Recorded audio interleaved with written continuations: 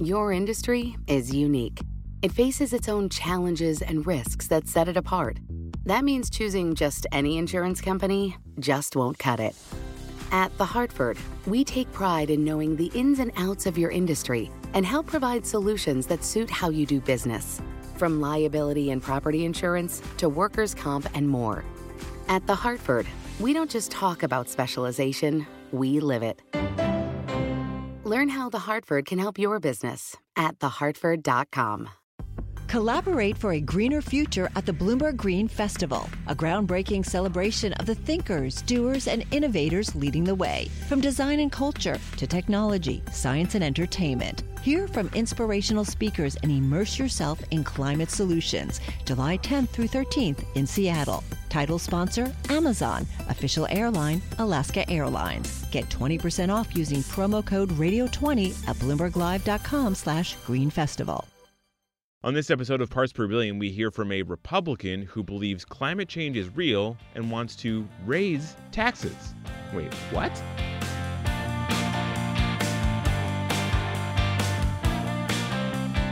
Privyet, and welcome back once again to Parts Per Billion, the podcast from Bloomberg Environment. I'm your host, David Schultz.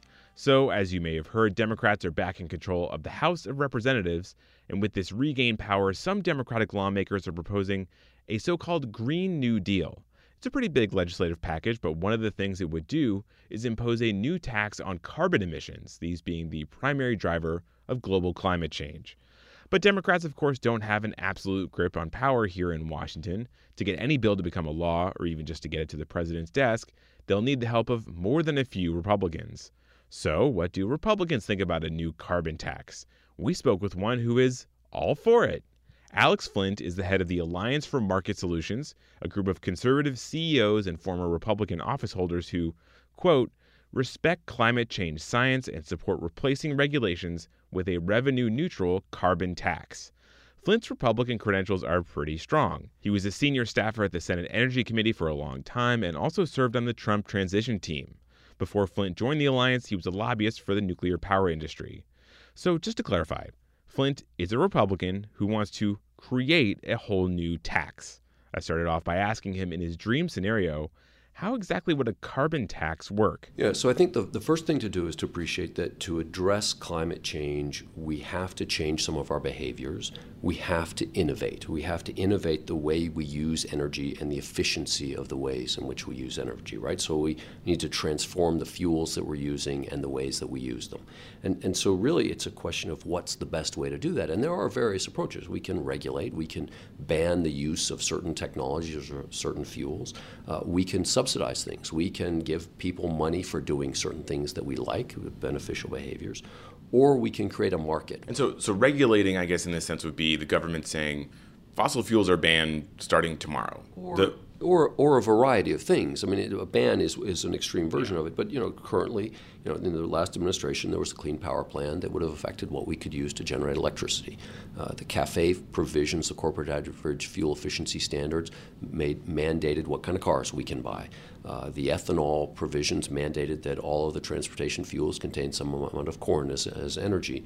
The DOE efficiency standards mandate what type of refrigerators, air compressors, light bulbs, et cetera. So it's the government saying you can buy only the following things, or you have to behave the following way. And then a subsidy would be the government's going to give you money if you use solar panels or wind or other renewables, things like that. Right, and subsidies work. Subsidies change behavior. The challenge is that the size of the energy market is massive, right? In 2017, globally, $1.5 trillion was invested in new energy generation and distribution. When you look at the amount of subsidies it takes to change a market that large, it's massive. It's billions and billions or even trillions of dollars over time. And frankly, we're fiscal conservatives.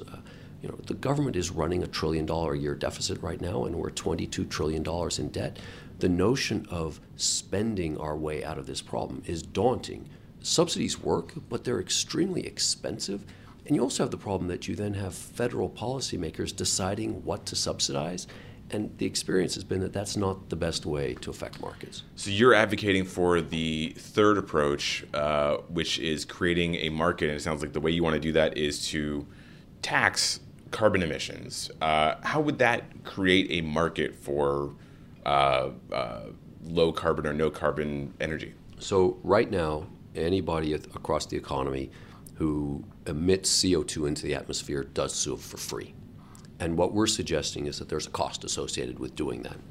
The cost is manifest through climate change, but what we need to do is we need to assign a price to that through a tax that says anyone who emits CO2 into the atmosphere has to pay a tax associated with that. What that does is it causes everybody in the economy to try to avoid that tax because people don't like that. And based on some of the reading, very cursory reading I've done, it sounds like the big question, though, is what do you do with the revenue that is then generated from that tax, the new tax? The government's going to be collecting a lot of tax revenue.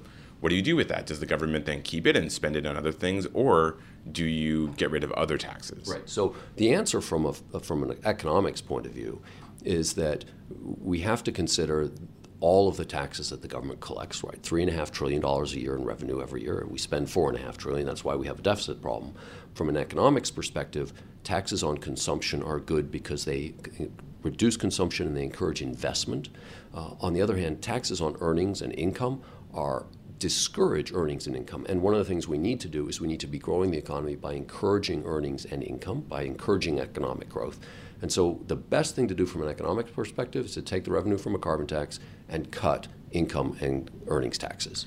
When you say cut, do you mean cut like eliminate or just reduce drastically? So our suggestion is every dollar that is collected as a carbon tax should be used to reduce earnings and income taxes. You can imagine things like the payroll tax going away or individual income taxes going down or the corporate rate going down. All right, so we're implementing a new carbon tax and getting rid of the income tax and maybe even the corporate tax.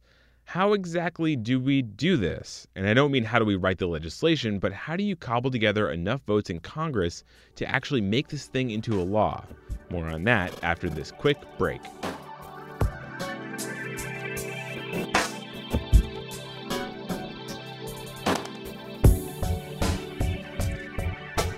So we're talking to Alex Flint, head of a Republican advocacy group that's pushing for a new tax on carbon emissions.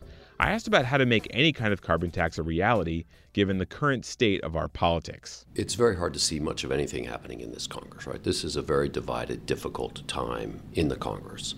But the long-term realities will drive action, right? The evidence, the manifestation of climate change is becoming more real to individuals as well as to politicians. So over the next several years, there will be an increasing insistence that we address climate.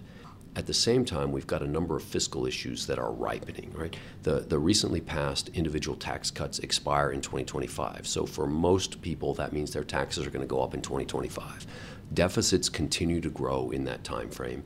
And at the same time, we have several federal trust funds that go insolvent between 2023 and 2032. Some very big, like Medicare and Social Security, and some highway trust fund, pension benefits guarantee corporation, those sorts of things. So the government faces these fiscal challenges of already set to increase taxes, increasing deficits, trust funds going insolvent. There has to be fiscal reform. So our view is that over the next several years, as climate becomes an increasingly important thing for which there is a political impetus for action, and these fiscal considerations considered to grow, as we say, a carbon tax is justified by climate and necessitated by fiscal considerations. And yet, I mean, you still have many people in the Republican caucus right now, both in the House and the Senate, who don't believe that climate change is real at all, let alone what we should do about it. I mean, we had a carbon tax bill in the last Congress. It was supported by 3 Republicans. 2 of them are no longer in Congress. We had a resolution condemning a carbon tax in the last Congress. Only 6 Republicans voted against that, and I think 3 or 4 of them are no longer in Congress. How does the current Republican Party, such as it is, get on board with a carbon tax, given that they're so far away from even acknowledging that climate change is even real? So frankly, I think that's a perspective that is at best a few months out of date, right? We have seen a transformation in the Republican conversation of climate in just the last couple months. Now, at AMS, we've been talking in private to Republicans now for almost 2 years, and we have seen a willingness to acknowledge the problem and to discuss serious policy responses in private. In private, and yes, I recognize that. But what we're seeing is that acknowledgement is real, but so is trepidation about the politics of the issue. Now, just in the last couple of months, as the Green New Deal has frankly dragged Democrats far to the left to what I consider to be really an irresponsible position, what's happened is they've opened up the middle of the political spectrum for reasonable Republicans. And you've seen people like Congressman Shimkus and Upton and Walton and McKinley, even from West Virginia, move into this space, acknowledging that climate is real, and then asking, as Bill Flores from Texas said, a Republican from Texas said, we all acknowledge the problem. What we have to decide on is what to do. And I think that's a genuine representation of where a lot of Republicans are today. Do you think that if Republicans take back the House next year, hang on to the Senate, and keep the White House, so regain all the branches of government, does that make it more or less likely that a carbon tax will be enacted? So we don't do forecasting like that because, one, it's virtually impossible to be correct. And secondly, recognize that we see two macro trends affecting this. The first, as I said, is the reality of climate change, and the second is the fiscal issues. Those issues are evolving in a way that transcends two-year election milestones. Really, the long-term issue here is we have a real problem with climate, driven by global population growth, global economic growth that is compelling, that is going to become more real for Americans as they feel that experience individually. And secondly, these fiscal issues are on a path where there needs to be some remedy. They converge at some time, a few years from now. A carbon tax really is going to be competing at the center of that as part of the solution. And it doesn't have anything to do with who wins in every 2 years. That's interesting. So from your perspective, it's almost I don't want to say an inevitability, but it sounds like regardless of what the political situation will look like in, let's say, 2, 3, 4 years, you feel like the carbon tax will have to become a part of the discussion because of just the fiscal reality and the climate reality. And who wins or who loses is sort of immaterial to you guys. Absolutely. And there's another factor that drives that. A carbon tax from a purely economic theory perspective is the most efficient way to address carbon pollution. So whenever an alternate proposal is put forward, it is going to be compared to a carbon tax, and a carbon tax is going to be relatively affordable. That's interesting, though. I mean, it seems like I'm just struck by your confidence that it doesn't matter. It feels like it has to matter a little bit, at least, who is in power and who, what the Republican Party looks like in the future. Because I guess if that's the case, that it doesn't matter, do you guys not advocate for particular candidates? Do you not back this candidate over that one? So we are very pleased when responsible Republicans speak about climate. Climate change is emerging as an important differentiating issue in Republican races around the country. There is now a fair amount of polling that indicates that climate change is becoming an important differentiating issue for Republicans running for office. It tends to attract swing voters to support those candidates who recognize the need to address this issue. We think it is going to be an issue that Republicans can run on and be successful in swing districts, which frankly are the districts that determine who controls the majority in the House and the majority in the Senate. One of the last things I wanted to ask you about is how the fossil fuel industry plays into this, because, this may be an incorrect assumption, but I'm assuming that the fossil fuel industry can't be thrilled with the idea of a carbon tax. The fossil fuel industry right now holds so much sway over the Republican Party. There are so many jobs in Republican districts that are tied to that industry. What you're talking about, the reality that you think is coming around the corner a few years from now would mean that it seems like the Republican Party just abandons the fossil fuel industry, and I don't see that happening. So let me share a very different perspective to what you just suggested. So I'm a Republican energy policy insider.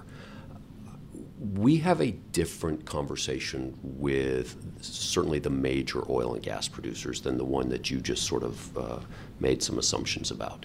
The major oil and gas producers are scientifically very well informed.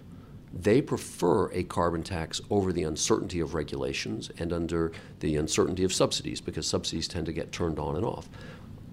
They're actually fairly responsible participants in this. what we need to do is we need to get the politicians increasingly aligned with the fossil fuel companies in trying to create a solution set that can be long-term, that can be predictable. Because, like ExxonMobil recognizes this issue. They have supported a carbon tax, so have other major oil and gas companies. So if I'm understanding you right, it sounds like you're saying the problem is not that the Republican Party is tied so closely to the fossil fuel industry. The problem is they're actually out of touch with the fossil fuel industry. So look, one of the things that we have found is that while Republican politicians were not interested in engaging on climate, corporations did not go lobby them on climate. They lobbied them on other issues that the members were more interested in working on. Now that we're seeing a change in Republican politicians' willingness to acknowledge climate, we are helping facilitate a transformation in the conversation. So one of the things we do is we take corporations and Republican policymakers and we say, hey, you all need to get to know one another. You need to know that you, member of Congress, are talking to us, AMS, about climate, and AMS is talking to this corporation about climate. We need to have this conversation together, and we are fostering that conversation. It is transforming because now for the first time the corporations really are telling these members of Congress, yes, we really do need you, Republican member of Congress, to take action on this. And politicians are saying, oh, so you're really serious about this? And the companies are saying, yes, we're really serious about this. That was Alex Flint, Executive Director of the Alliance for Market Solutions, talking about Republicans and a carbon tax. For much more of our reporting on climate change, taxes, and pretty much everything else environmentally related, visit our website at news.bloombergenvironment.com. That website is news.bloombergenvironment.com. Our episode today was produced by myself and Jessica Coombs. Marissa Horn is our editor, and Nicholas Anzalata is our audio engineer. Special production help today from Chuck McCutcheon. Thanks, Chuck. The music for this episode of Parts Per Billion is A Message by Jazar and Upstate by Henning Schmitz. Thanks for listening.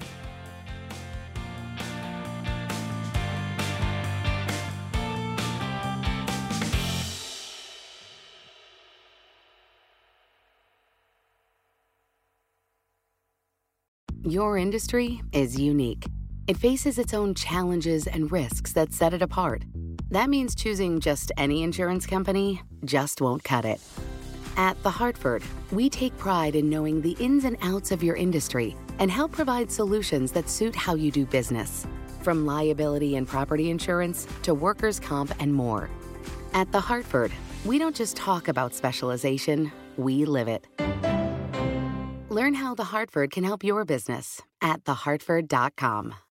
Collaborate for a greener future at the Bloomberg Green Festival, a groundbreaking celebration of the thinkers, doers, and innovators leading the way. From design and culture to technology, science, and entertainment. Hear from inspirational speakers and immerse yourself in climate solutions. July 10th through 13th in Seattle. Title sponsor, Amazon. Official airline, Alaska Airlines. Get 20% off using promo code radio20 at bloomberglive.com/greenfestival.